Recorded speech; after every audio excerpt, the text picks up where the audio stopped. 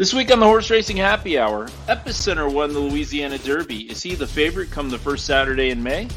Is putting Classic Causeway in the winner's circle of the Florida Derby an oversimplification of what could happen on Saturday? Will Secret Oath make a pact with the coach to enter the Derby starting gate? We'll find out in the Arkansas Derby. Can Tiz the Bomb get some A5 Wagyu delivered to the winner's circle for his connections in the Jeff Ruby Stakes? Proving we can still be fools in March. The Happy Hour starts right now.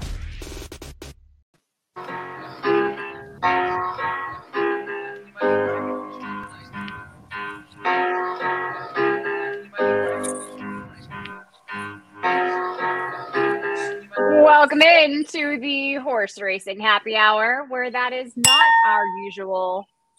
That is our usual clink, not our usual music, not our usual first voice that you hear. But don't worry, the big Mike Gandolfo is here. Oh no, he's no, muted. He's But anyways, I'm Megan Devine, joined by Louis Ribeau, who you can hear and see. And if you're tuning in this week with the camera, it is quite the treat because I am in a casual sweatshirt. Louis is outside, which I mean, it is commitment, and we will tell you why he is outside coming up. Yep. But he is in a full-on hat that I can only assume you've had for a while, being from Michigan. Like, that is your garb. Right? Let's put it this way. It's made by Gap, and I don't even know. Do they have Gap still?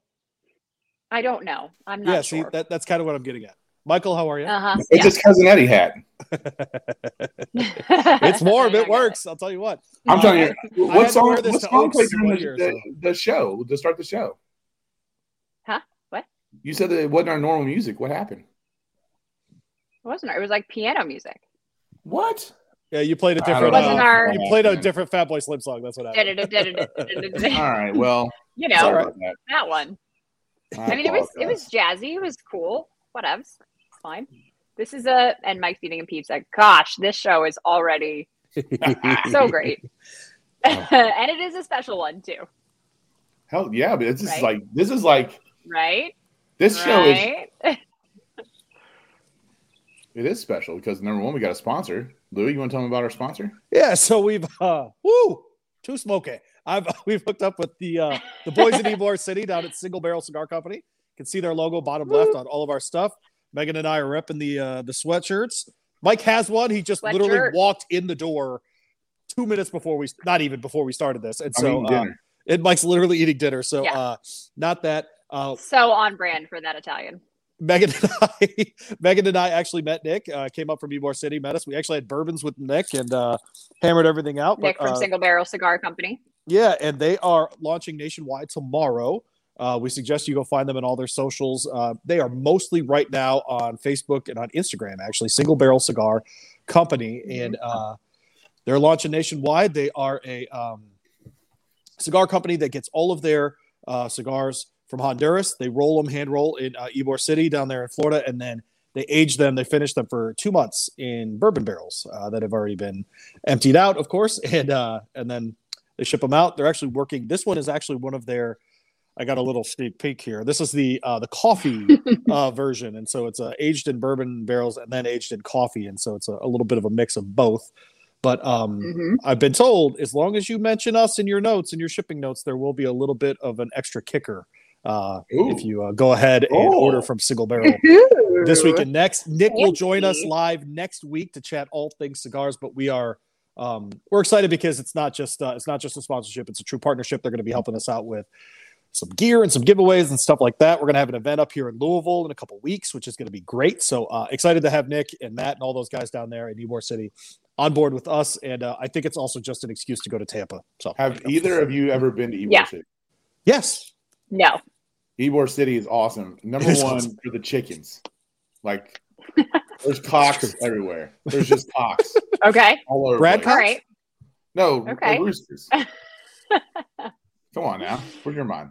And I'm like, literally, sounds like you'll be walking down the street and there's like someone eating lunch with a live chicken just sitting on the table. And they're protected. Yeah, that's like Key West too, though. There's like chickens walking around. All right, I'm getting some. So, well, that's exciting. I don't know. I'm looking forward to it. Plus, we have 100-point races this week as well for the Kentucky Derby prep races. So it's a big time of year. Yeah. All right. Is my sound better now? You do. Yes. Okay. All right. Yeah, you sound do. better now, yeah. Okay. Speaking of which, on the 100-point races, Mhm. when did they change it up where like the Wood, like Arkansas is usually the next week, and then Santa Anita, Wood, and Florida are usually Yes. the week before? No, all of Oaklawn's schedule this year is pretty much completely different because they started a month earlier. Correct. So their races shifted quite a bit. So there is more time, a week more between the Arkansas Derby and the Kentucky Derby than there usually is.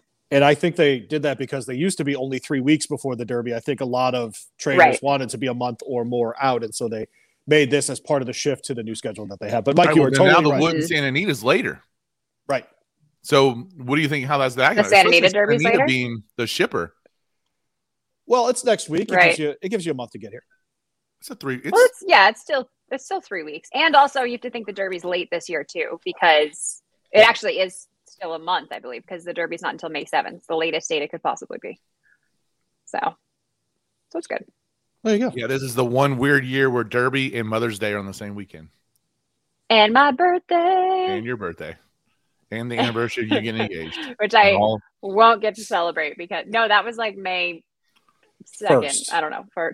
Third, first, something like that. I don't know. First, Yeah. There you go. Mm-hmm. But this will be my second Derby. That's my birthday, and the first one wasn't very much fun either. It was Nyquist, and I worked the whole time, and it was like weird weather, and so I'm going to celebrate the day after Derby because Derby basically doesn't exist. Yeah, I would expect you're such a princess that you would get like a birthday month. No, I'm not really one of those people. Actually, you'd be surprised. Do I look like I have a fake background behind me? Does that look like a little? It's great. I love it. There we go. I got to do the show out here all the time. All right. Come on, let's get into the show. We're All 7 minutes in here. What are we doing today? 7 hours of handicapping today. So, all right. So we do have highlights from last week. Since Mike, I want Mike to be able to eat. I mean pizza. Listen, do we have Epicenter? We got to start there because let's go. Right now, it looks like he probably is going to be the Derby favorite, depending on what happens this weekend. Traditionally, the horse that wins the Louisiana Derby doesn't necessarily win the Kentucky Derby, so that would be a little bit of a surprise. But let's look at Epicenter's performance from last weekend. Zozos, Pioneer Medina, and here's a sweeping Epicenter. Who's building momentum. 3/4, 1 minute 11.69 seconds. Epicenter has taken the lead. From the inside, Zozos, then Pioneer Medina, and Call Me Midnight. Coming past the 16th, it's Epicenter, who's kicked away now from Zozos. Pioneer Medina will be third best. Epicenter wins the Louisiana Derby. All right, Megan, how do you feel about Epicenter's big win there in the Louisiana Derby? I mean, I thought it was good. He had already won at a mile and an eighth. This race was a mile and a 3/16. Love that who was on him? Rosario didn't really have to take out the whip until the final stages of that, just to keep him going a little bit, which I thought was a learning experience for the horse. And you did see him drift because he did drift towards the left just a little bit, and he got on the rail. And then when he did that, you saw Joel take out his left-handed stick and give him a couple taps just to kind of keep him straight, and also just to keep him, moving on and let him know that, hey, I know we're out in front, but the race isn't over yet. Because oftentimes, and we saw this with like Monomoy Girl, and I mean, there's countless others that they do just enough and they take care of themselves in that way. So they get in front, they see that they've won essentially, right? If we're talking about like horses running together as a herd, they see they're in front, they see they won, they're like, yeah, I'm good.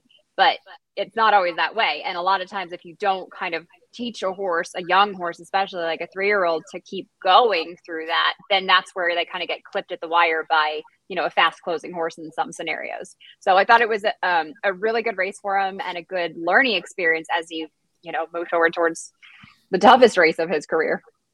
And I mean, we know that this Derby field is going to be there's just a lot of parity, right? This is like the Derby field in college basketball seem to be mirroring themselves, but chances the Epicenter's going to be the odds-on favorite for Saturday night. I think it depends. I think it depends on what Forbidden Kingdom does. I totally agree with in that. the Santa Anita Derby. I feel like it's probably going to be him, but I think it'll be. I don't know. I don't know. One of them. See. Yeah. Yeah. We'll see what happens. But I think it's probably going to be, depending on what the Santa Anita Derby, I think is going to be the biggest race, honestly, of this season, just because you have, Forbidden Kingdom in there. You have some of the previously trained by Bob Baffert horses. So that's going to be a really good litmus test for who's going to be a top contender shipping in. All right, well, let's look now at the Fairground Oaks and get a look at Echo Zulu, and we'll go to Louis, who is our Oaks expert, breaking down the. It's Echo Zulu after 3 quarters in 1 minute 11.70 seconds. Echo Zulu charging Hidden Connection. Favored toward the inside as Turnerloose has dropped back. There's 1 furlong to go. It's Echo Zulu who leads against the inside for Joel Rosario. Hidden Connection trying hard on the outside. Favors third. They're close to home. It's Echo Zulu. Hidden Connection on the outside. Echo Zulu and Hidden Connection. All right, able to hold off a big run from Hidden Connection. What do you think about those 2 horses, Louis? Not a lot. I did see a lot of hate for Echo Zulu's first run in 2022 on Twitter, but to be fair, horse racing Twitter is the most negative place I've ever been, and so it's hard to know if people really feel that way. True. Or if they're just battling to be the most negative about a horse. And so, no, for a first time back, frankly, off a layoff like that, going 2 turns, going a distance like that, to me, it says something about the horse that she's still got the stamina and the legs to do that. If she improves off of that, then we're talking about something. But I do think the top of the filly class right now does not involve Echo Zulu. I think she's a little bit below, say, a Secret Oath or someone like that. There's a couple of horses at the top. I think there's one, unfortunately, that might be running in Arkansas this weekend that isn't going to get any Oaks points. Unlike Gulfstream, where I feel pretty chalky about the Derby, I think we're going to get some surprises in Arkansas. I'll be interested if my thoughts on what's going to happen in Arkansas will change how I feel about the top horses in the Oaks. But as of now, I have Echo Zulu sort of second class in the Oaks right now. Okay, good deal. And let's just touch on a couple other things from last week before we go on to. Hold on. Can I make a comment? I actually disagree with Louis, and while I agree that this was her least impressive race, because we're kind of used to Echo Zulu, the lowest margin she has won by has been 4 lengths. So the fact that this was like a nose or whatever it was officially is kind of disappointing. But to Louis' point, she was coming back off a layoff, and this is a horse that's never experienced a layoff in her career before. Pretty much when she started July, September, October, November. She had a pretty regular schedule, and therefore she's probably a horse that needs that consistency when she's racing, and maybe one, depending on how she works in the morning, which looks like her times are okay, but she runs a lot of 51s and 3s and 1 minute and 1 in her workouts. So I wonder if this is a horse that needs that afternoon experience to get that fitness back and to keep herself in shape. So I think that this is definitely a horse that is included in the top selections when you're talking about the Oaks this year, because I think she's going to really improve from this because she had that racing experience. Well, and wouldn't you rather see like a horse get challenged a little bit and see how they respond? Yeah, but I don't know. I had that thought originally, but then I kind of looked back at the race and she didn't really respond to the challenge. She got lucky to be still out in front when the horse was challenging. I don't know that there was like a fight back there. I got you. So that's, but it's still, she won. She did just enough to get it done. And I think that, again, based off her times in the mornings, I'll have to ask the connections about this. I don't think she's a great workhorse in the morning. So I'd be curious to see, next time out, she's probably going to look a lot more tucked up, really fit, and have that nice, strong, dominant, kind of carrying speed that we've seen before from her.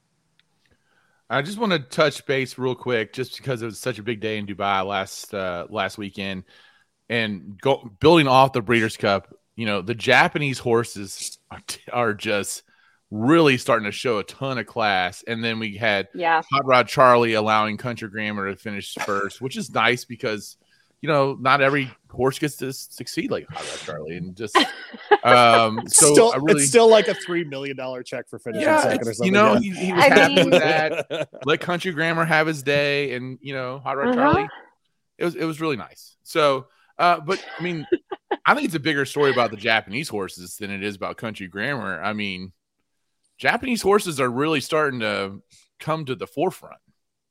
I have a serious question, and it's an ugly horse racing question. If instead of these being Japanese horses, they were Baffert trainees, what would everyone be saying? Wait, what? What? So instead of these all being Japanese connections and Japanese trainers and all that stuff, and all of a sudden getting very good and jumping up in all of these races, if these were all trained by Baffert, what would people be saying? Why do the Japanese get the benefit of the doubt here? I'm kind of curious, actually. But why shouldn't they get the benefit of the doubt? It seems very sudden, that's all. No, but they have had years and years and years of a building program that they've established. I mean, they constantly bring horses from here over there to make into stallions. They're a big buyer in our sales here in the US and bring horses over there. So they've both, which is interesting because a lot of the top horses that they've had have had pretty strong US connections in the pedigree. But the horse that won the UAE Derby with Crown Pride is actually a horse that is, like, if you go through those bloodlines, it's Japan top and bottom all the way through. So it's really interesting because one, they've built a really good program themselves with their own horses, but two, the influence of some of the American horses has really helped their breed, I think, to be more competitive on the world scale, both here in the US, obviously, which is on Breeders' Cup, but also at a place like Maidan. I think we're going to see a Japanese horse win the Derby. I remember when the Japanese rode. No way. I don't think this horse wins the Derby. I'm sorry. Not this year. Okay. Like in recent. Mike made the claim last week that he thought before we got, say, an Arabian Peninsula shipper to win, we'd get a Japanese horse to win. And I don't disagree with that. And I think what was amazing to me was we had, when Louis and I remember when they started the Japan road to the Kentucky Derby, and I think we kind of laughed at it. And now it's like, I think the first year the qualifying race was on grass. I mean, they were also, but we knew they were chasing the money. Like they were chasing the better. There's a lot of, aren't there races in England and Europe that are, on grass or synthetic too? I mean, and the Jeff Ruby Stakes is on synthetic though. Don't we laugh at all those? I'm laughing at the Jeff Ruby Stakes. Well, I think, I don't know. Based off the fractions alone, I don't know. I would be very deep dirt and course the field there, man. too. You know that. It is. There will be a horse. I don't know that this horse comes and does what it did in Maidan here at Churchill Downs, but I don't know. We'll see. 20 years. In 20 years, in the next 20 years, we'll have a horse from Japan. That's what I'm trying to say. Well, I think this is an honest question that I have related to it. Is I think the surprising thing is not if these Japanese horses were coming and winning on turf. You look at the program and everything is based off of turf. They have 4 group races on dirt in Japan out of 27 group races total. It is a very turf-heavy circuit. So the fact that we have horses coming in and succeeding at the dirt surface is the surprising part of it all. I like it. Yeah, I agree. Definitely. All right, JD wants to make sure that we ask, is there anything to mention about any of the winners from Sunland? Like, do we think either one's going to factor in? No. Okay. Do they ever? No. Well, I put that question on there. Mine have heard won the Kentucky Derby, right? But, okay, horse that finished like that. Let's third just, in an optional claim or won the Sunland Derby. Yeah, right. I think the only thing we really got right about the capping for that was it didn't feel like any of the shippers were top level shippers, and so play the local horses. A local horse won. It happened to pay $100, and so hopefully someone made some money off the show last week. All right. Well, we've already kind of introduced. Slow down, Andy, who was trained by Doug O'Neill. Who won? Yeah, in the Oaks though, Cleopatra's Charge was. Right. A local horse whose only other win was a maiden claiming win at Remington. Right, but to be fair, we also talked about the fact that we thought that there were going to be some pretty decent horses, running second and third or whatever to include those in your exacta or whatever. And then you had Bye Bye Bobby, a horse like that for Todd Fincher, jump up and do really well. And so, so actually I thought it was pretty good just from a betting perspective because you had those unknowns, which we talked about. Right. All right, we're going to move on. We've already introduced our new sponsor, but again, we're so lucky and fortunate to have a partner of Single Barrel Cigars. And again, if you go to their website, which is, Louis? Their website is up and kicking in 2 days. They have not yet finalized all that. Go find them on social media right now. Find them on social media. Tell them you heard about them on the happy hour. That's right. And you might get a little bonus in your package. Well, something. Most of the times I don't want any bonus packages. I just want to know what I'm getting on that. So, right. Yeah, I took you a little bit on that one. I'm not going to comment on that. So, by the way, just for everybody's sort of knowledge tonight, we are doing a Gulfstream and Oaklawn show tonight, and then Megan's going to be live at the at the Jeff Ruby Stakes on Saturday at Turfway. So Megan and I are going to sit back down tomorrow and do a full look at all of the stakes at Turfway. So we're going to split up the show just because otherwise this would be, as one commentator once said, a Russian novel. And so we are not going to do a Russian novel. Let's go ahead. We will, however, give a quick pick for the Bourbonette and the 100%. Jeff Ruby Stakes, but we'll go into more detail because it's a big day over there. So let's start there. Are you okay if we start there? For that. Sure. Let's start with the Bourbonette. All right. Screw the show sheet. Screw the show sheet. Wow. First time ever. A Mike we have never seen before. Yeah, never. He's at home. Like what? I don't know. Before Megan tells me about how North County is going to win this race, Louis, I'm going to let you go ahead and give me your picks, Louis. Man, that's such a good line out of you. Let me get to the bottom of my notes since I had them at the bottom of my notes. Yeah, I actually agree with Megan that North County is going to run really well in this. I am interested to see if Katish, the 11, I think it's the 11. My PPs don't have anything on them. Yes, 6-1, Jonathan Thomas is coming out of a maiden win over the synthetic at Gulfstream. The same Tapeta surface that they installed last year. So it runs a little bit differently than the one at Turfway, but it's going to be a horse that's going to try to get out front, stay out front. Once in a while, you do get those kinds of winners. So I am interested in Katish. I do agree about North County. And then a trend that's happened this year that we've seen is the horses that ran at the very highest level at Churchill Downs have come in and done very well at Turfway Park. And so we're likely to see a very good effort from Sandstone, who is coming off of a layoff from November out of the Kenny McPeak barn with Brian Hernandez Jr., ran in the Goldenrod, hit the board, ran third behind Ugear, who will be in the Florida Oaks. Or no, is she in the Oaklawn Oaks? I can't remember. And then of course, behind Fantasy, you mean? The Fantasy, excuse me. And then Dream Lith, of course, who's running tomorrow as well. And so you get this really nice field in that Goldenrod. She's already got that 2-turn experience. She comes back here in this spot. He's actually been working her at Gulfstream Park. Comes up. The weather's not going to be so bad at Turfway. It's going to be high 50s or something like that, but no precipitation, not too windy, something like that on Saturday. So I'm not worried about that shift. I'm sure she's already in town, frankly. But $165,000 purchase, a Street Sense for a daddy. So, I mean, no questions about that. So I think you have to include Sandstone in your handicapping, and then some version of Katish and North County. Yeah, I'm questioning Katish. I don't know that I love her. I'm also, she kind of confuses me because she's had some good races on synthetic, but I think, bloodlines wise, she's also obviously Arrogate, and she's, I think I did some research on her dam side. Her dam's greatest stakes winner, finished second in the Raven Run at Keeneland and the Beaumont and whatever. So I almost feel like she fits a little bit better to the Gulfstream Park Oaks, but also you get a horse like Sandstone for Kenny McPeak, and I feel like she shows up in the Bourbonette. I actually would rather see her in the Gulfstream Park Oaks. So there's a few horses that are, sure, yeah. I'm like, why here though? So yeah, I don't know. I said this. I'm just gonna North County is gonna be one of those horses for me that I will never not bet. And then the one time that I do bet her, don't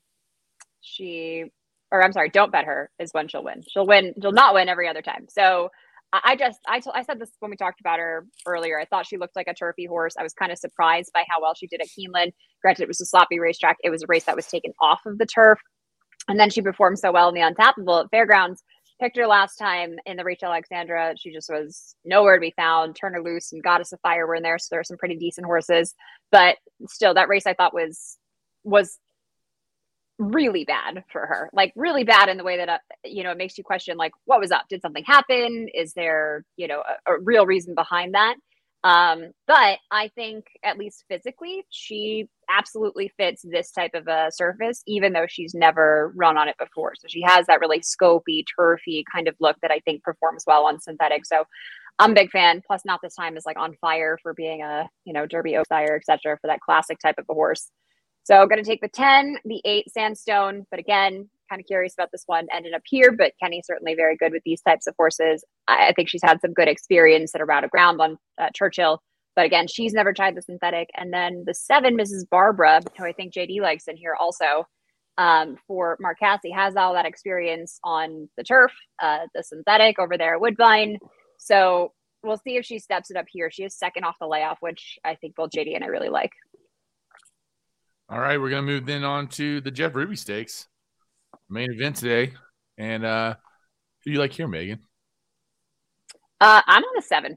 I went 7. Maybe you include the 1 and the 5, but I think Tiz the Bomb wins this one. I was actually a little disappointed by his race last time. I thought he'd win a lot easier than he did, to be fair, against Stolen Base, but I still think he's a pretty talented horse, so I'm going to go there. Yeah, I agree with Megan on Tiz the Bomb. I think Stolen Base, who was right there, and because you get Gerardo Corrales, who's so good at Turfway Park, I think it'd be a little unwise to leave him out of, say, a trifecta, an exacted kind of play. I also landed on the 12 Blackadder coming in from California. I just think there's a lot of talent out of that horse. I know that that's like the extra horse Bob Baffert shipped out to another trainer, but I think this is the smart move for them going synthetic to synthetic. Synthetic, yeah. Yeah, and then finally the 5 was the other horse that I landed on. Tawny Port, which is the Brad Cox entry here with Manny Franco. Sneaky good numbers, actually, for Tawny Port coming in here. And I think can upset a little bit here. Ran in the Risen Star, didn't work out. Brad Cox is having a really nice meet at predictably at Turfway. Brings Manny Franco in for this one, and so interested to see how Tawny Port runs. Once in a while, we always say, "Oh yeah, the other Cox," or the other Brown, or the other Maker, or whatever it is. And so I'm wondering if that won't be the horse that jumps up here. So my numbers in the Ruby were 7, 2, 12, and 5. That was an ABR pick race for me. And I think it feels like a legit grade 3. I actually agree with that too. Yes, Megan. Yeah, I think that's fair. Yeah. I mean, El Camino Real Derby winner, and by the way, I was sending our boy some rubber ducks today. Oh, nice. Yeah. So send him official Kentucky Derby ducks. He's gonna love that. Oh my god, he's gonna love Derby that, T-shirt. Geek out. I'm texting him yesterday. JD helped me get Dinnerman's phone number, and I was texting him. He's like giddy on the text. I mean, I'm sure. Awesome. All right, we're gonna move on to Florida. This is a very special day to me. What's that? I said, when is Matt Dinnerman not giddy? Oh yeah, he's such a good dude, man.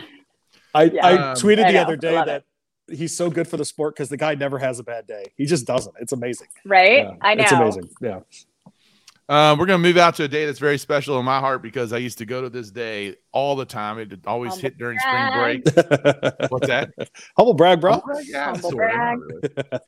But we're going to start with the... Throw that hashtag up. There we go. With the Gulfstream race 3, it is the 1.5 mile on the turf, the Orchard, a grade 3 race, $150,000 purse. Louis, I'll let you go first here. Yeah, I don't love this race, but I guess that if I have to, I'll put the 6 Beautiful Lover on top. I'm seeing 3-1 on the morning line, so I'm actually getting money there because there are 2 horses ahead of that one. Christophe Clement, Joel Rosario, won at the distance of the La Prevoyante in January, wins a third of her races, so I think that's kind of a bounce back here for her. Of course, in my notes, I have the 7 and the 2, Family Way. It's going to get a ton of money from the given the connections, but the horses' only wins stateside are in an optional claimer at Churchill Downs and at Kentucky Downs. So I'm actually going to wait for the 7 to win a graded stakes stateside before I use her. And so I have the 2, Harajuku, who's been right there in back-to-back races, and is the most likely longer shot, 9-5, if you wanted to use another horse. So I'm 6-2, and I'm leaving out the 7 here in my handicapping Family Way. Megan. All right. I have the 7, Family Way. After that second last time, I actually thought the mare ran well fresh. And yes, she has, that win in the Kentucky Downs, which to be fair though, and I don't know about the field last year, some of those Kentucky Downs stakes races are not graded, but should be. Like they often get a pretty good group of horses. So, I tend to rate those a little bit better than what some might. I also love the fact that this mare ran against the boys at Ellis Park there, that 1.25 mile race. And, Spooky Channel was in there, who's I think won a grade 3 since then, Bluegrass Parkway, etc. So I actually like her quite a bit. I have her and then the 2 Harajuku. I don't know what happened last time. It seems like this is a horse who I think should be doing a little bit better than what she has, but she's seen a significant improvement. And I don't know if it's just she likes the warmer weather at Gulfstream or something. But her race at Belmont and Aqueduct, she finished 7th, beaten by 4 lengths, 6th, beaten by 7 lengths. Then she jumps up and she finishes 2nd by a nose at Gulfstream, 3rd by a length and a half at Gulfstream. So, I can't find any particular reason. This would be a question to ask Graham Motion. I hope that the people that are there on site do.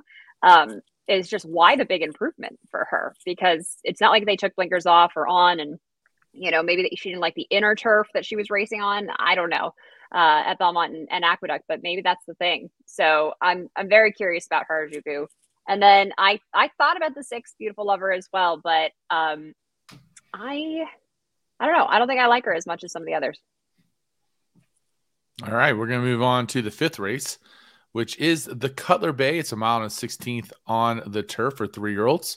I'm really kind of interested. I think Smokin' Tea, by the way, is my pick. I don't pick horses very often. That's the hunch play of the show, right? That is my hunch play right there. I'm going to go with Smokin' Tea. Single barrel cigars, Smokin' Tea. Yeah, I like it. To be fair, actually, you'll like this even more. So Smokin' Tea is out of Wine Princess, who won the Grade 2 Fall City in 2013. Love the name too. And Wine Princess is out of Azeri, who's $4 million winner, an 11-time Grade 1 winner. She was 2002 Horse of the Year, 2002 through 4 Older Mare, and Breeders' Cup Distaff winner as well. So big female line there for Smokin' Tea. Like that. All right, Louis, what do you got? I landed on horses that are not Smokin' Tea. So I landed on the 5 main event, who ended up 2-1 here. George Weaver, Jose Ortiz. Local horse went from maiden special weight win to almost winning the Palm Beach over the turf course at the beginning of March.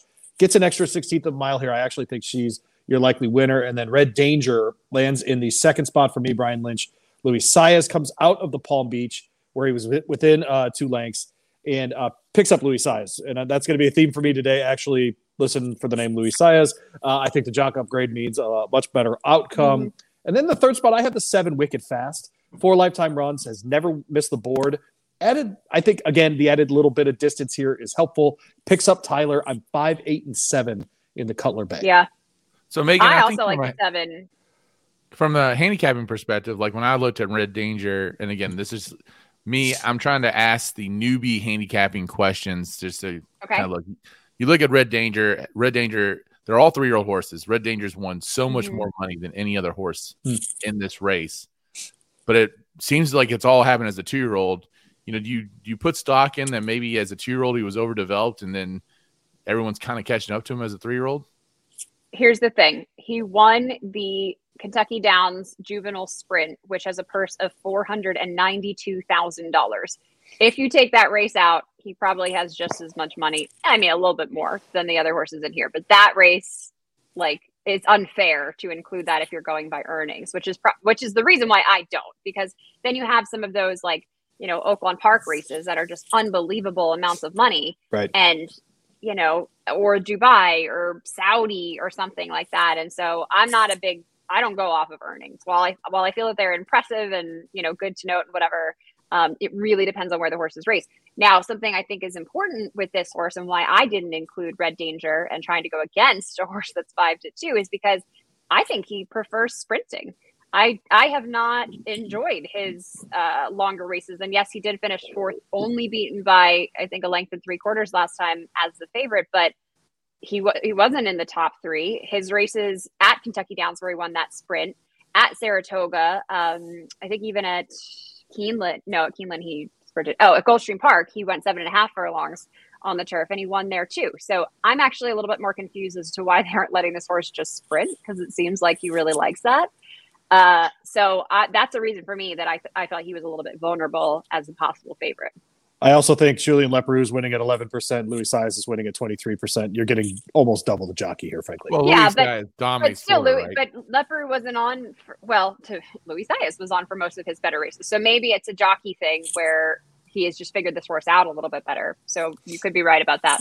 But I also just really question. I think your questions are totally fair, but I do think the jockey overcomes. Whereas you have a horse like Main Event, so I'm correcting myself. He's 2-1, so he would be favored over Red Danger. But Main Event is finished first 2 races back at a 1.16 on the turf here at Gulfstream. and then finished a really good second by a neck last time when they raced him without Lasix, which he will be racing without Lasix here today. And that was a stakes race. And I just prefer, that kind of consistency in this type of a race. And then I like I said, I also include a Wicked Fast, who I think is a really interesting play here, stepping up. And the trainer wins at 17% in stakes races. You get Tyler third off the layoff, hasn't finished worse than third in his career. So, and everything has been at a mile or longer. You right there, Louis? You okay? Yeah, I'm great. Right, sorry, I always forget my mic is right next to my face when I have this thing on. Yeah, I'm used to the mic at your place. It's my fault. Let's move on to the Ghost Zapper Stakes, which of course is named for the 2004 Breeders' Cup Classic winner Ghost Zapper. That's only, I believe, only the second time under the name of the Ghost Zapper Stakes. It was previously named something else. And of course, last running of the Ghost Zapper, we saw Eye of a Jedi, which I love my Star Wars horse races, race horses. So there you go. This one is for 4-year-olds and up. It's a 1 1/8 miles. So let's go ahead and tell me what you like here, Megan. I like Greatest Honor on top. I also like Fearless, who's your 4 to 5 favorite. So I'll get to that horse in a minute, but Greatest Honor absolutely loves Gulfstream Park. He is 3 for 4 here. The only other effort at Gulfstream resulted in a 3rd place finish. I don't know what happened in the Challenger last time, where he finished such a bad effort. He finished 6th, beaten by 5 lengths and just absolutely nowhere. But that was also at Tampa. It was also a good track. I think you get back to a fast track here. He loves Gulfstream. Keep in mind, this is a horse that won last year in the Holy Bull, the Fountain of Youth, and then he finished not a great 3rd in the Florida Derby, and they didn't run him in the Kentucky Derby. They gave him time off. He comes back, he runs that bad 6th. But I think this is a race that has a pretty good pace setup for him. I think there are a few speed horses in here, and he's absolutely a hard closer. But you've got speed from Carlos L, Laughing Boy, Commandeer could go from the rail there. So I think that, albeit a short field of 7, this is the kind of horse that can take advantage of how this pace might set up. Loves this distance. He's never won over it, but he's got 2 really, really close efforts over it. And everything that he's run at that's been good has been mile 16th, mile 8th, etc. It was previously called the House Hope Stakes, by the way. There you go. Yeah, Fearless loves Gulfstream Park too. 7 races here, 4 wins, 3/3, I think. 0 for 3 at this distance for Todd Pletcher. So I think between those 2 horses, that's probably, I'm not going to go any deeper than that in my tickets. This horse has run some really, really good, buyer speed figures, etc. But I'm going to try to get a price with the 6 over the 4. Louis? Yeah, I'm singling Fearless here. And in my notes, I literally have, this is a weird race with a bunch of horses off layoffs, first times with trainers, coming off of weird performances. So for that reason, I'm just going to grab Fearless. He's been consistent. He's carrying the most weight in this race. Sometimes that's a giveaway for me. Pletcher, Saez, etc. I'll single the 4 here in a sequence. I'm getting the feel that this is not a grade 3 for you all. For me, it's not, and that's one of the reasons I feel like I can single Fearless. Yeah. Then we'll move on. Yeah, I think the only 2 horses are the 2 that we mentioned. I agree with you. Yep, I agree. Yep. We'll move on to race 7, which is the Sand Springs, 1 mile and a 16th on the turf for fillies and mares, 4-year-olds and up. $100,000 on the line on this one. Louis, I'll let you go first here. Sure. I can't believe I've gotten this far talking about Gulfstream Park in the championship meet and haven't mentioned Irad Ortiz, but here we go. Here's an Irad horse, the 5. Stunning Princess on top. A growing partnership recently, actually, between Ortiz and Danny Gargan, and has hit the board the last 5. This is the first time with Irad, I think, in this kind of company, getting Irad in this spot puts her over the top. I wanted to look at this race as well. By the way, worth mentioning, if these races, for some reason, there is rain in the forecast, but it looks like South Florida rain, to be fair, where they say like 30, 40, 50%, which usually means it's going to rain for 30, 40, or 50 minutes. They're moving to the synthetic course if that happens. And so worth looking at the PPs. A lot of horses in here with the synthetic experience, like Grand Ave Girl is in this race, for example, 15-1, has won twice on the synthetic, including an 83 speed figure at Gulfstream Park. So just something to keep in mind as Saturday goes along. You might be able to get a price on some of those horses. And by the way, not going to attract a lot of money is the 2 Grand Ave Girl. My second, David Fox and Esmail Hamarillo. 6 straight races hitting the board. Those two are hitting at 27% right now. I love all of that. So I'm actually going to play the 2 and the 5 here. Louis long shot. Okay. How about it? There you go. I got Crystal Cliffs on top for Grand Motion, the 4 horse, who is a bit of a closer and needs some pace to run at. Coming off a long layoff, has not raced since June of 2021. But Grand Motion was at 22% when bringing horses back after 180 days or more. It seems like this is a mare that certainly fits within this field. So I am absolutely going to be interested in her, especially at 9-2. And then I got Stunning Princess for Danny Gargan, who's got the experience here at Gulfstream Park. Last 3 races have resulted in a top 3 effort, albeit the last win was in a $25,000 nominators of 1 claimer, or I'm sorry, allowance race. So I think those are the 2 horses to use. I kept going back and forth about Sugar Fix in here for Saffie Joseph, who's winning at 21% right now. But yeah, and then I didn't know what to make of the 8 horse, who yes, right. JD, you and I have talked about this horse before. Definitely never out. Have said is a horse that appreciates the synthetic and has run on the turf before. An Ontario bred. I mean, ran into Latruska last time on the dirt. And so there's just a lot happening here, which is a right. fair 12-1 price. But Martin Drexler is an excellent trainer, and we see him in other places usually, but he's done really well at this Gulfstream Park meet, and he's going to get at 18%. Also a similar closing style to the horse that I like, who comes from off the pace, but I'm probably going to stay away from the 8. So for me, it's going to be the 4 and the 5. One to definitely consider if they do move to the synthetic. Agreed. Right. So we're going to move on to the Pan American Stakes, a race that's been around since 1962. Awesome. It's been a grade 1. It's been a grade 2. It's been a grade 3. It's a grade 2 right now. And we've seen some incredible horses in the Pan American in the past, including Zulu Alpha, who finished second in this race a couple years ago. Sadler's Joy won this race. Generally brings out some really good horses here. This is for 4-year-olds and up, and it's 1 1/2 miles on the turf. So, Megan, who do you like here? I like the 3 horse, and that is Gufo, who was disappointing in the Breeders' Cup Turf last time, finished about 10th. They are taking the blinkers off of this one, which actually he's run pretty successfully in his career without the shade, so I'm not too worried about that.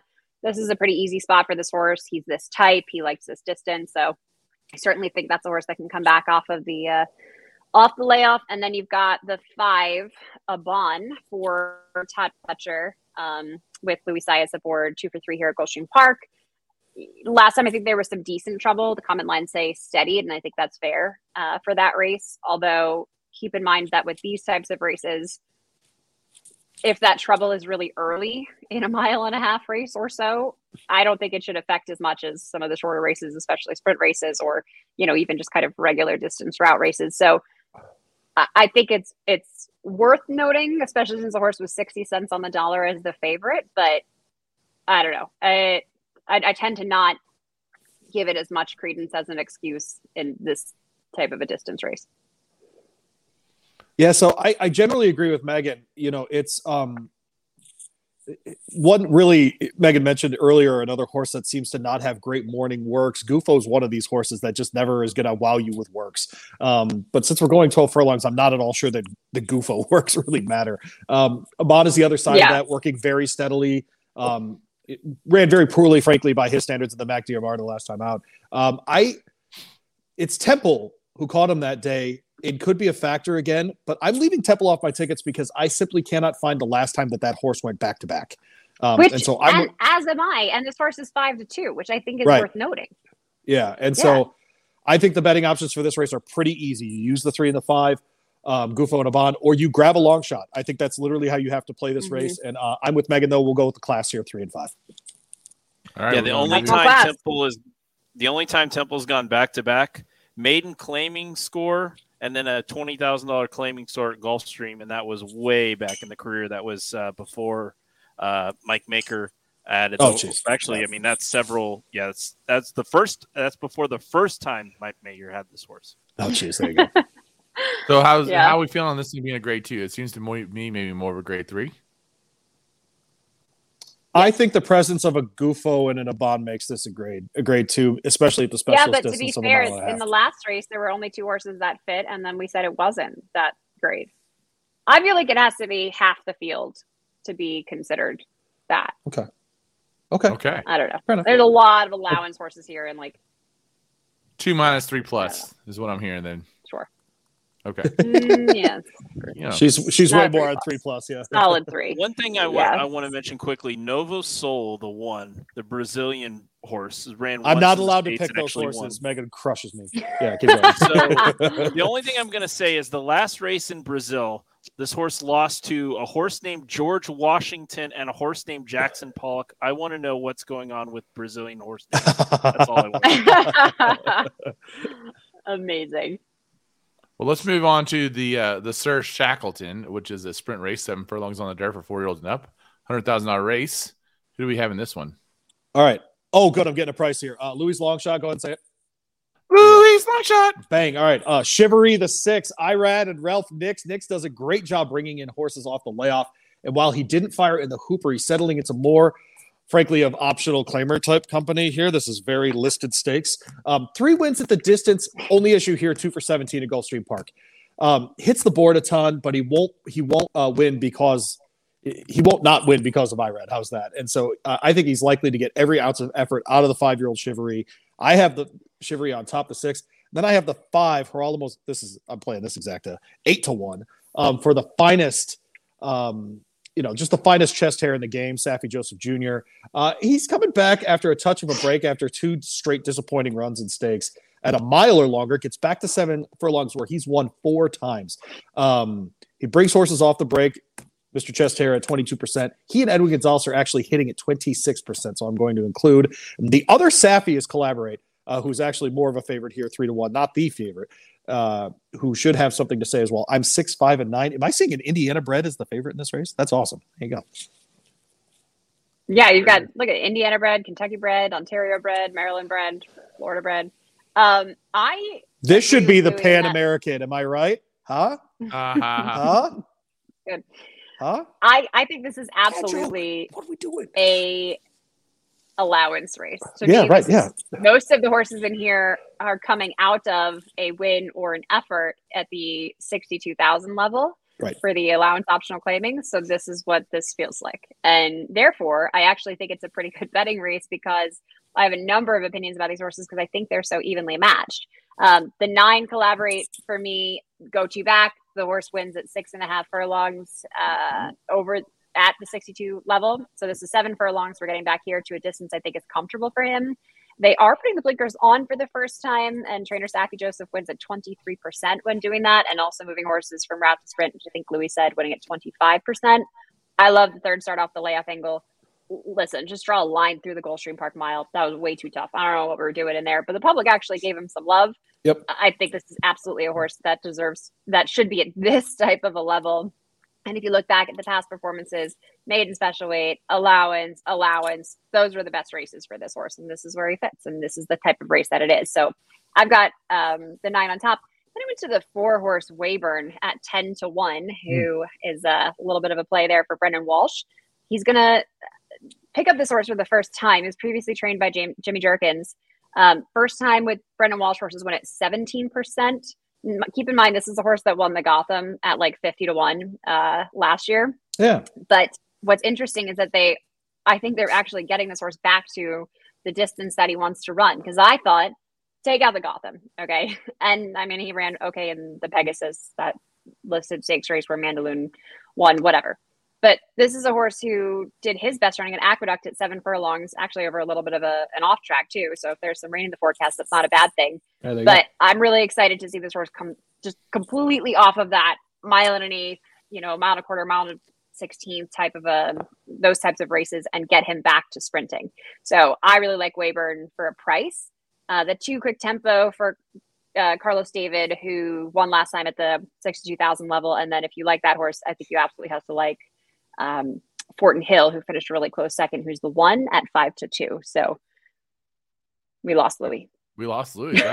We lost Louis. Good thing you went first. Yeah, that must have been a battery thing or something. That would be classic Louis, right? Listen. Yeah, right. Exactly. All right, we're going to move on to race 11, which is the Sanibel Island, 1 mile and a 16th on the turf for 3-year-olds. And we are looking at $100,000 purse again here. I prefer Captiva Island. I don't know how you feel about that, but I prefer Isla Morada. Okay, there you go. All right. So, Megan, what can we look for here? Oh, me? That's so nice. Well, Louis not on the show anymore. Oh no, Louis coming back. He's coming back. He's back.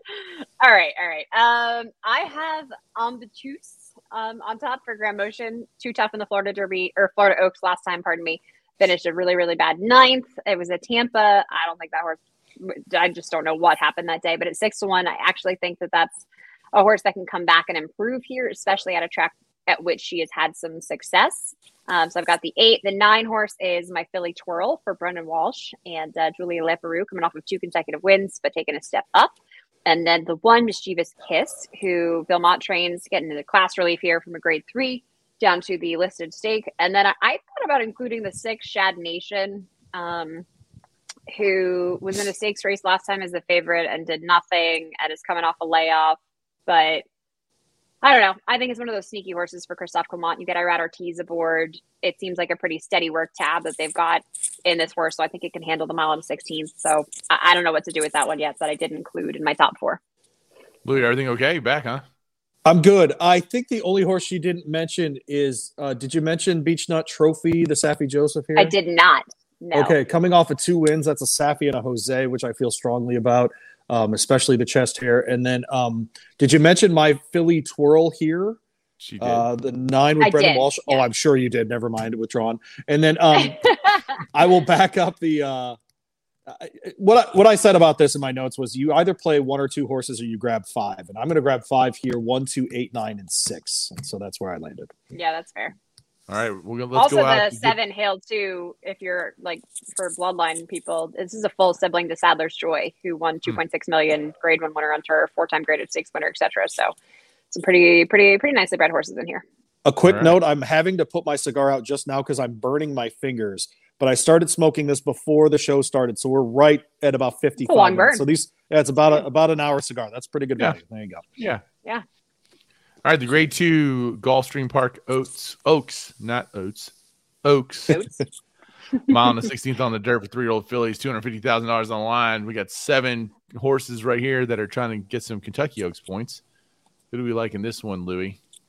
So I looked through the PPs and I was like, oh, look at Goddess of Fire. It's going to be great. And then I looked at the bottom, the next page. Great name for a cigar, by the way. The Goddess of Fire cigar is legit. And then Kathleen O was at the bottom of the page, and I thought, oh, she's going to love 2 turns, in my opinion. And so I'm going to press and single her here. I do expect the trifecta to be filled out by the 5, Goddess of Fire. And I like a longer shot running here. The 4, Running Legacy. Shocking. Saffie goes turf to dirt at 27%.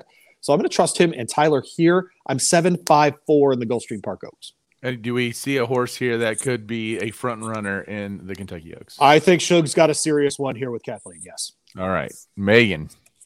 I've got the 5, Goddess of Fire, for Todd Pletcher. Luis Saez coming out of that really good second in the Rachel Alexandra, and then also that race at Tampa. This horse, by the way, a half to Mind Control. You may remember $1.4 million winner, 2-time grade 1 winner at Saratoga, 6-time graded stakes winner, etc. So I think that she certainly deserves a look, although her only win was a maiden special weight, and that was sprinting at Saratoga. But she's done pretty well in some of her other races against some pretty decent horses. And then obviously the 7, Kathleen O, who, she is just a little bit pace dependent. It's worked out for her so far, obviously, as she's 3 for 3.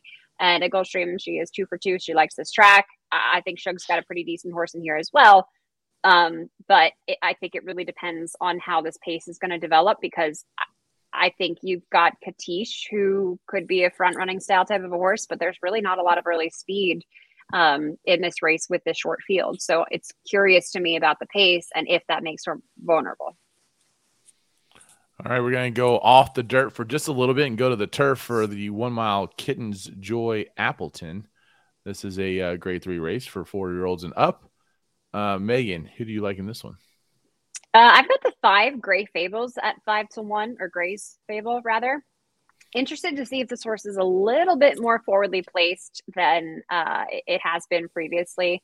Past couple of races, they've taken him back off of the pace. He also has run with Lasix. He will not be running with Lasix, but that's okay because he finished a really good 3rd and 1st when he did not have Lasix. Coming off a long layoff, yes. So hasn't raced since August of 2021 at Woodbine for Roger Atfield, but He wins at 40% when bringing horses back off of a long layoff like that, 21% in graded stakes races. So if this horse gets a little bit more of an aggressive ride, I'm a big fan because I think that's where he likes to be and where he does his best running.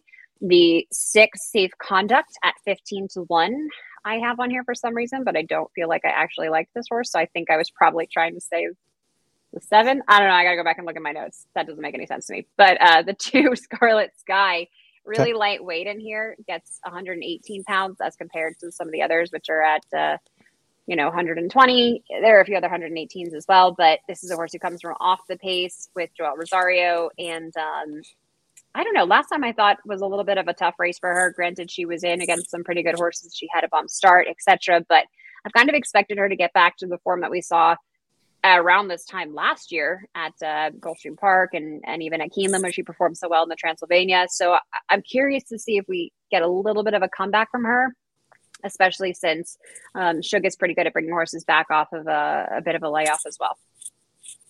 All right. She's had some really solid works too. Megan and I are very different here. This is another race where you grab, to me, a front running style like the 7 Phantom Currency and single, or you spread far and wide. So the layoff could be an issue at this distance, but trainer Brian Lynch hits a very respectable 19% of these types of layoffs. It's only a mile, so I think fitness is less of an issue than if we were talking about another type of race. I'm going to also include the 9 English B, mostly because I love Sias getting that mount. And if there's a long shot who's going to jump up, it's going to be the 8 Carpenter's Call. Has a front running style, and it just may be enough to stay in front. Maybe the horse just doesn't know any damn better. And so I'm 7-9-8 in the KJ Appleton. There you go.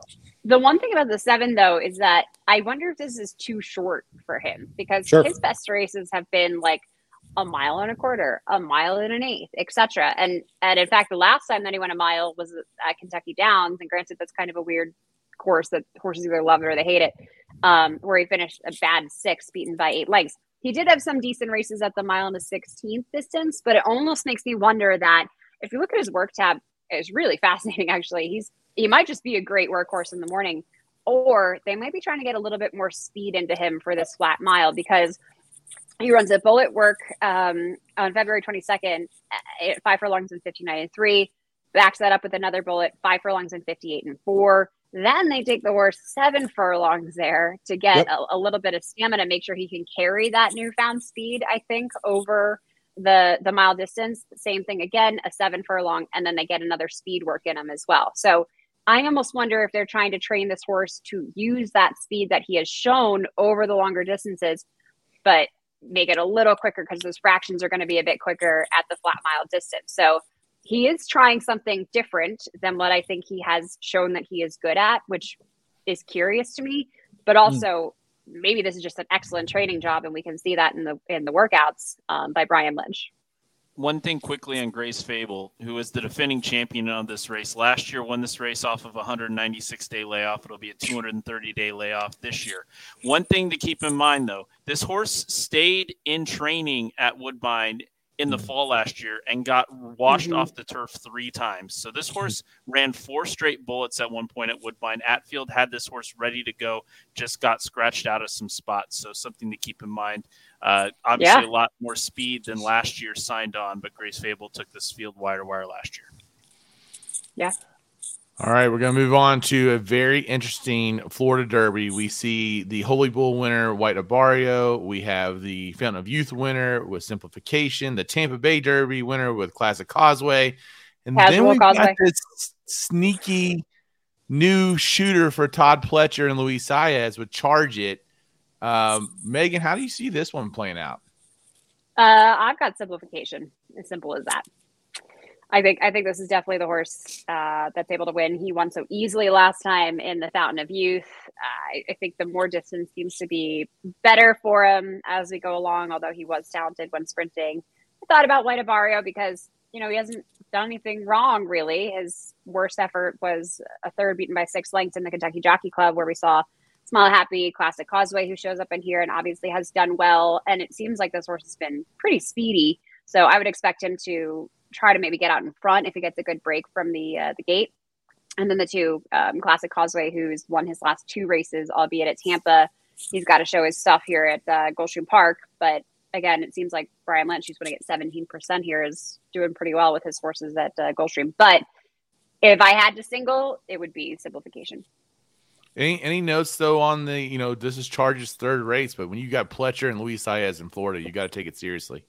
Yeah, so it's funny because I'll go ahead here. Actually, I totally caught me too, Mike. I was like, because we get these and there's not even like saddle numbers on these horses when we get the PPs, and I was like, ooh, I'm rubbing my hands together. I'm like, no one's going to notice this horse, and then the morning line comes out, and of course it's what? Yeah, right, bang, there you are. So yeah, no, everybody's thinking the same thing as me. It's a horse stretching out. Obviously, Pletcher does a great job with that as well. And, they're not really showing like a sprinter route because they consider that mile 1 turn to be a route race. I wish there was like a 2-turn thing in the form, but the workouts have been really good. I do agree with Megan. I've got Simplification on top as well. The weirdest thing that's happened to me this year, I think, on all the ABR stuff was I was the only one who had Simplification in the Fountain of Youth on top.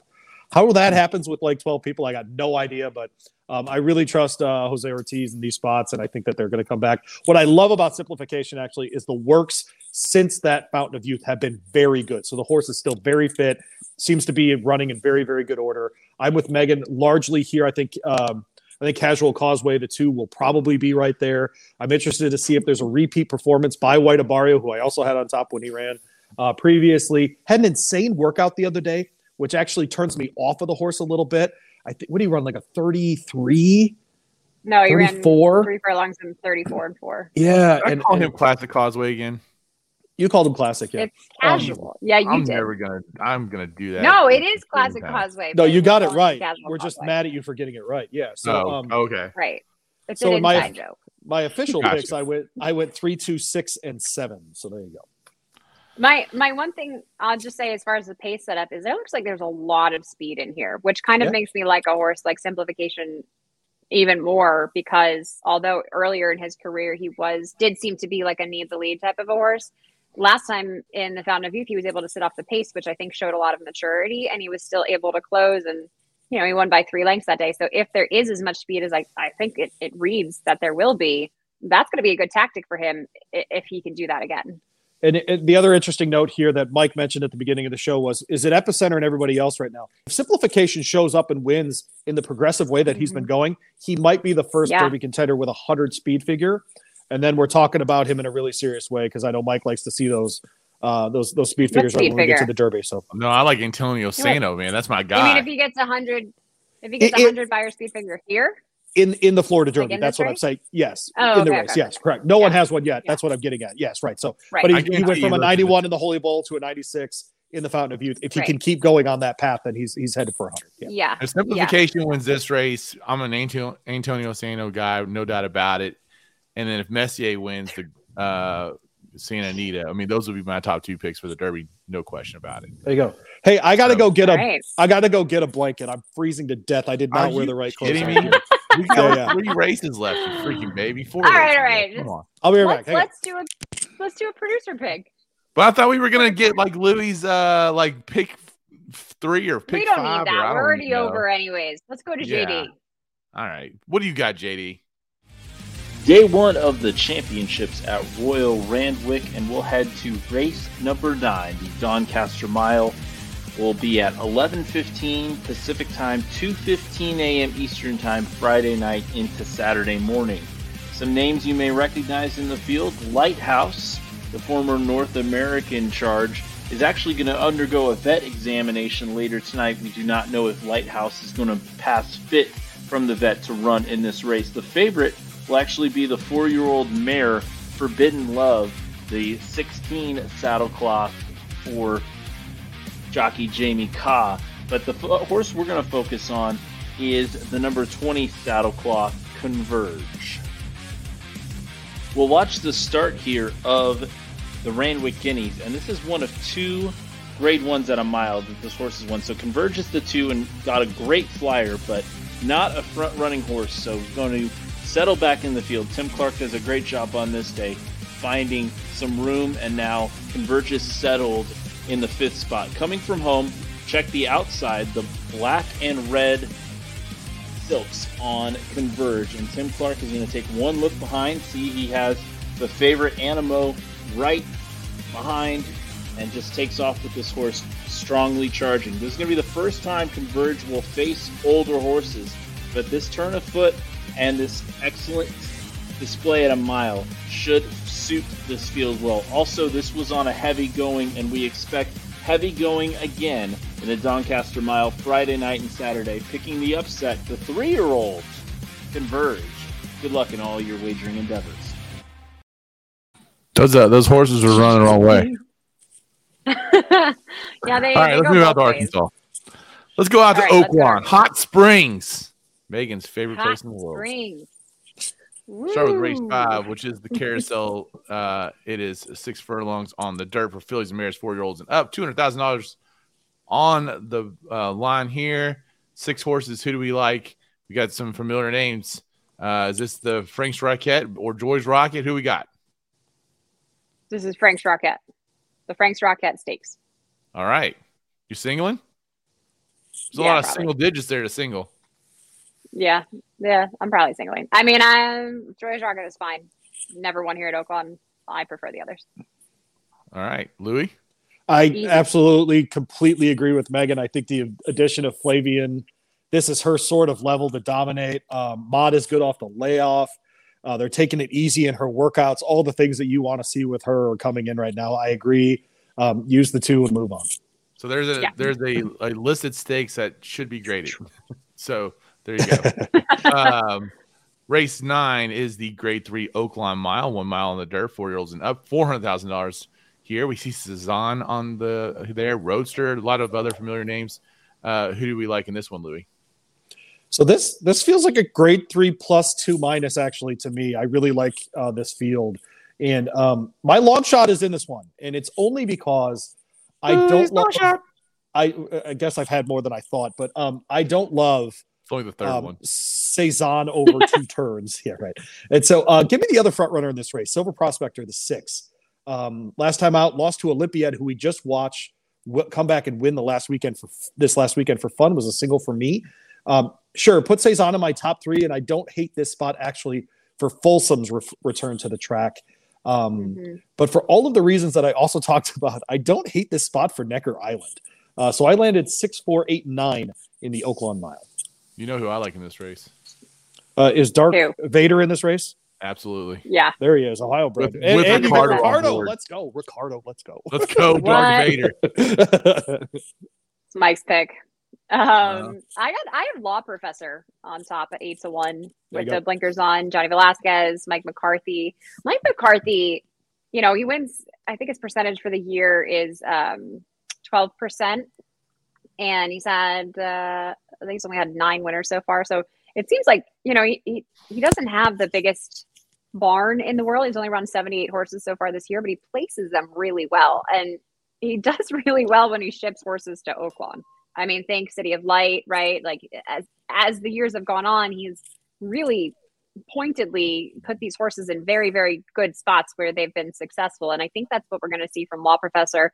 Love Johnny Velasquez getting aboard here. Blinkers going on. I'm okay with that.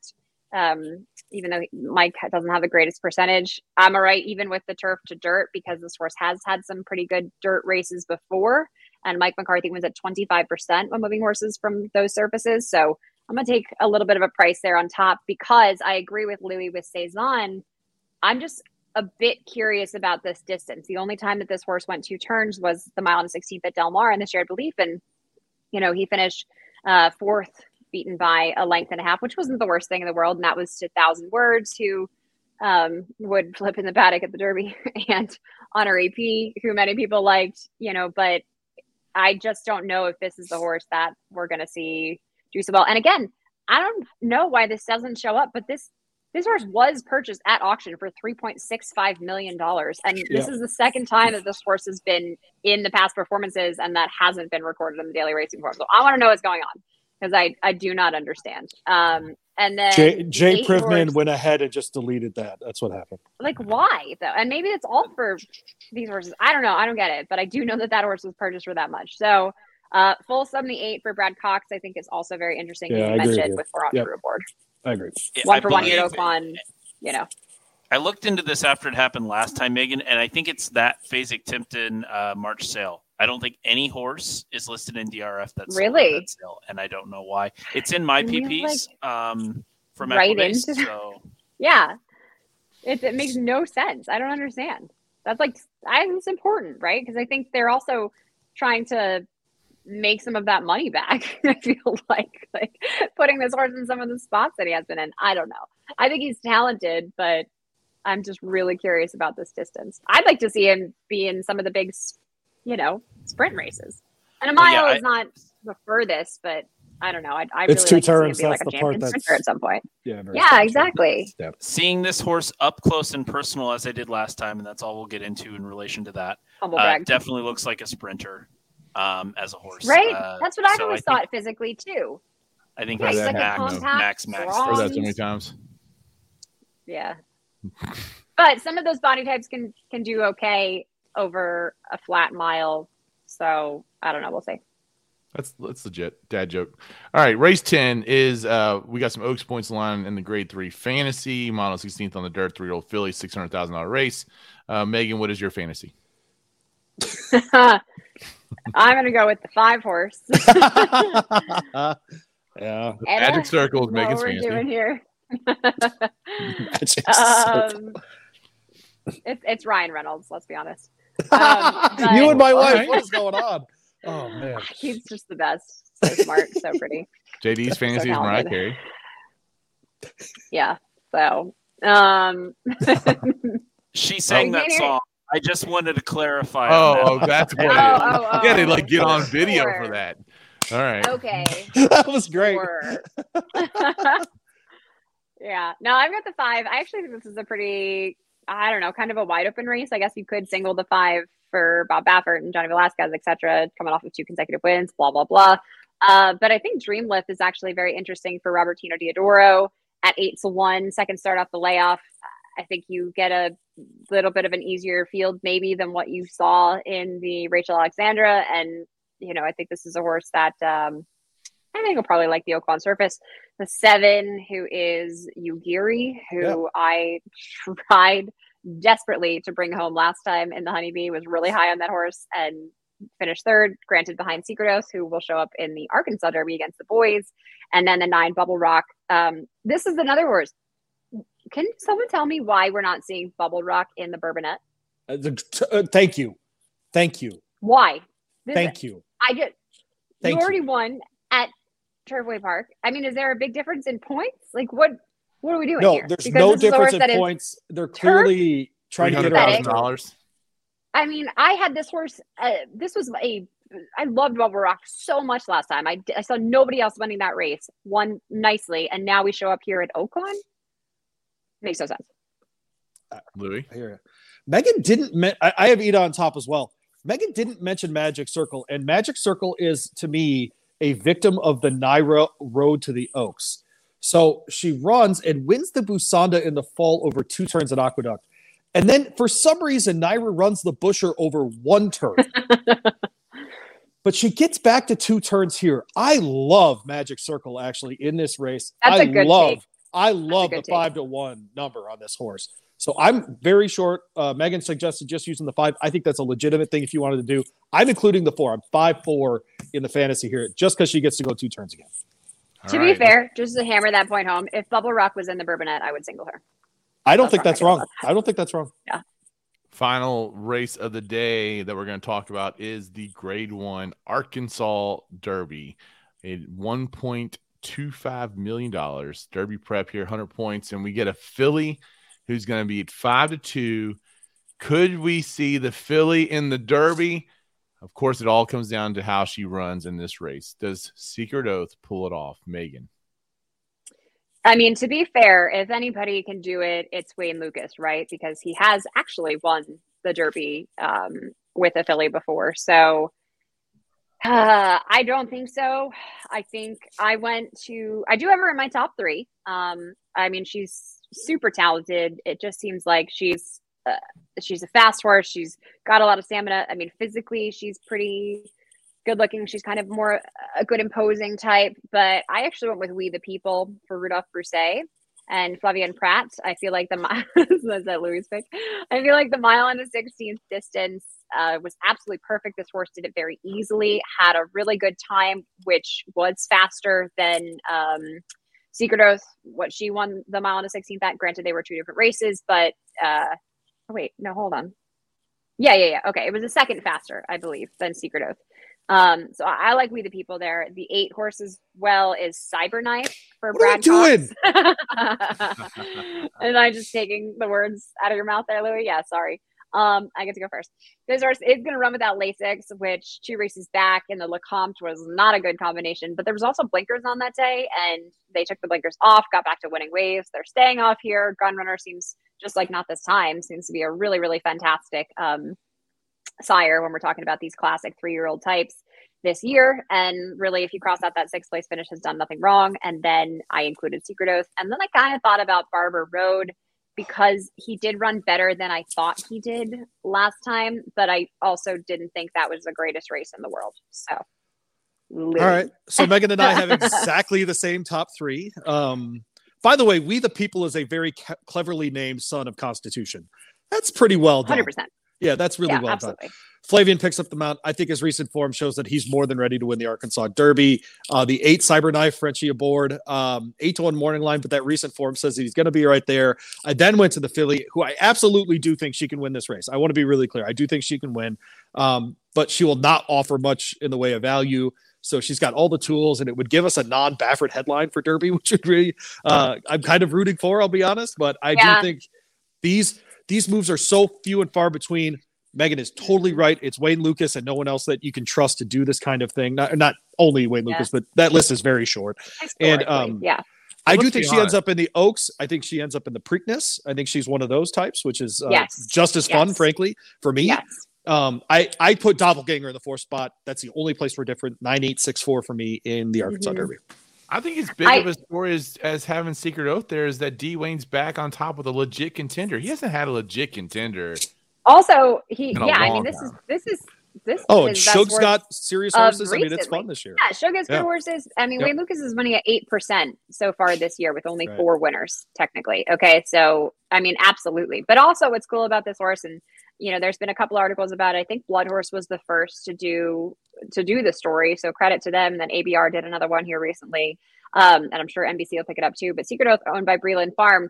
They were not horse racing people at all. They purchased property, they purchased a farm, and they had like a pleasure horse to ride or something. And people were like, hey, you should get that horse a friend. And so they did, and they bought a horse for $1 who ended up being a pretty good broodmare. I think they bred her to something, and that horse either won or brought some money to auction. I wrote it all down somewhere, but I don't have it in front of me, so I'm just going off of memory here. And then they had another horse, I think, or that same mare produced another one that put them on the map. And so they have only raced horses that they have bred. They have never purchased a horse at auction. So it was kind of by accident that they just needed like a lawnmower, essentially, right? And a buddy for their horse, that they started in this thoroughbred business. And they're not a huge farm. They don't have a lot of horses or whatever, but they've just been really, really lucky and really selective with their small breeding program. Like essentially it would be as small as a breeding program as if I had a couple of broodmares in my backyard, So for them to have a horse like this, I just think is so, so exciting. That's absolutely in the 5-year plan. So you're saying replace goats with broodmares, and we have your story right there. No. Still people saw our text chain.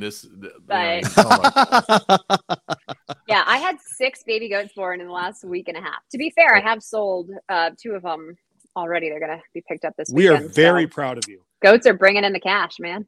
All right, so just a couple of D. Wayne Lukas little hits right here. By the way, how old is D. Wayne Lukas? 78. 86 years old. Woohoo! 86 years old. Yeah. What does the D stand for in D. Wayne? What? What is the D? What's the initial D? What's his real first name? Oh, Dennis. Oh, I knew this at one point. That is a very 86-year-old man's name is Dennis. I feel like, but it's not Dennis. It's Daryl. Okay. Daryl. And then D. Wayne has only had his last Kentucky Derby winner was 1999. He's only had 2 Triple Crown wins since the year 2000. He won in 2013 and in the Belmont Stakes in 2000.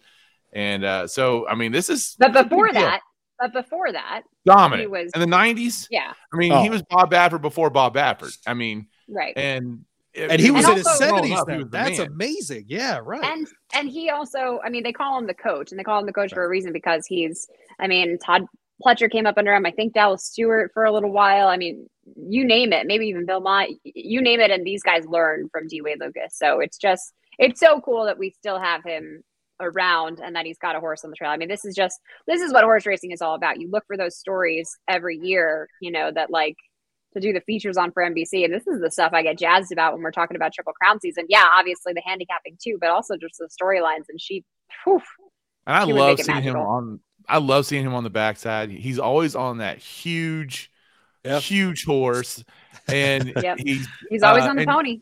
If you get there early, like a week or so before Derby, and he's out there, he'll talk to everybody. Like I mean, I was just on the rail by myself. He pulled up right next to me a couple years ago, and we just had like a 10-minute conversation. And he didn't know who I was. I mean, he didn't know me from Adam. He's just just an incredible dude. I mean, Mike's into basketball. Has done more.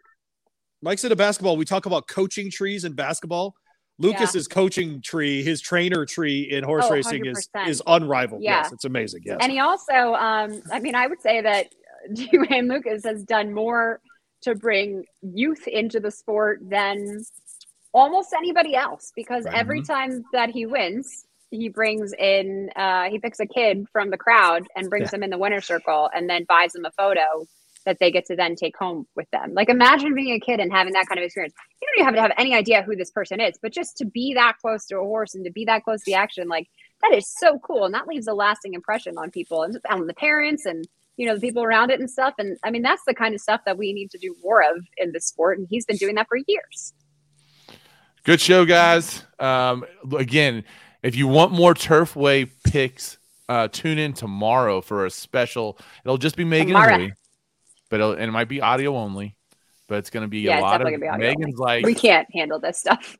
Megan has been just looking at this card. She's going to shove money in your pockets tomorrow. And Louie will do the best he can. So, you know, and listen, also, if you're in Louisville, and actually you don't even have to be in Louisville, we got to give a shout out to our man Louie, who is holding it down on ESPN 680 right now, and is doing a great job with the show.